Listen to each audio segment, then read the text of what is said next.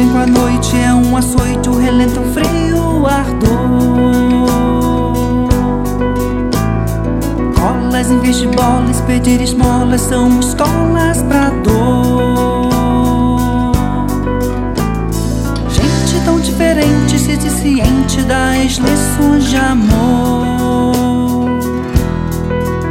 mas com descrença ou indiferença pede licença a consciência e a dor.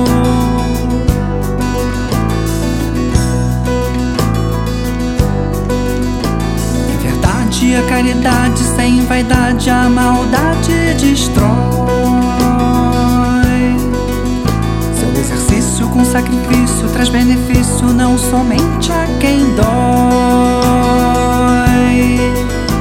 Cada gesto de amor investo, sincero e honesto, é um manifesto de luz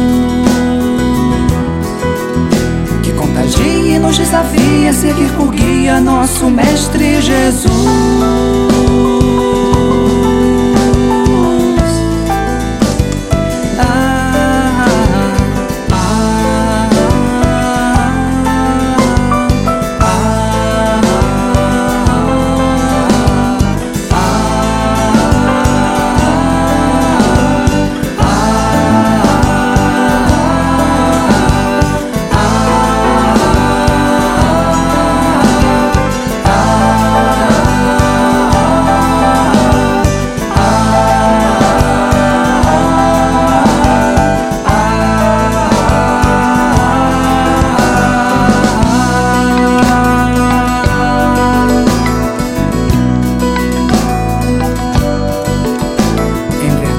A caridade sem vaidade a maldade destrói.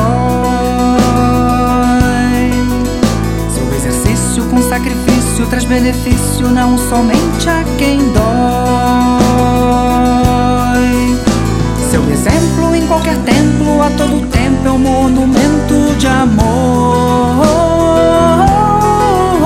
que nos redime de todo crime, nos faz sublime ser do bem defensor.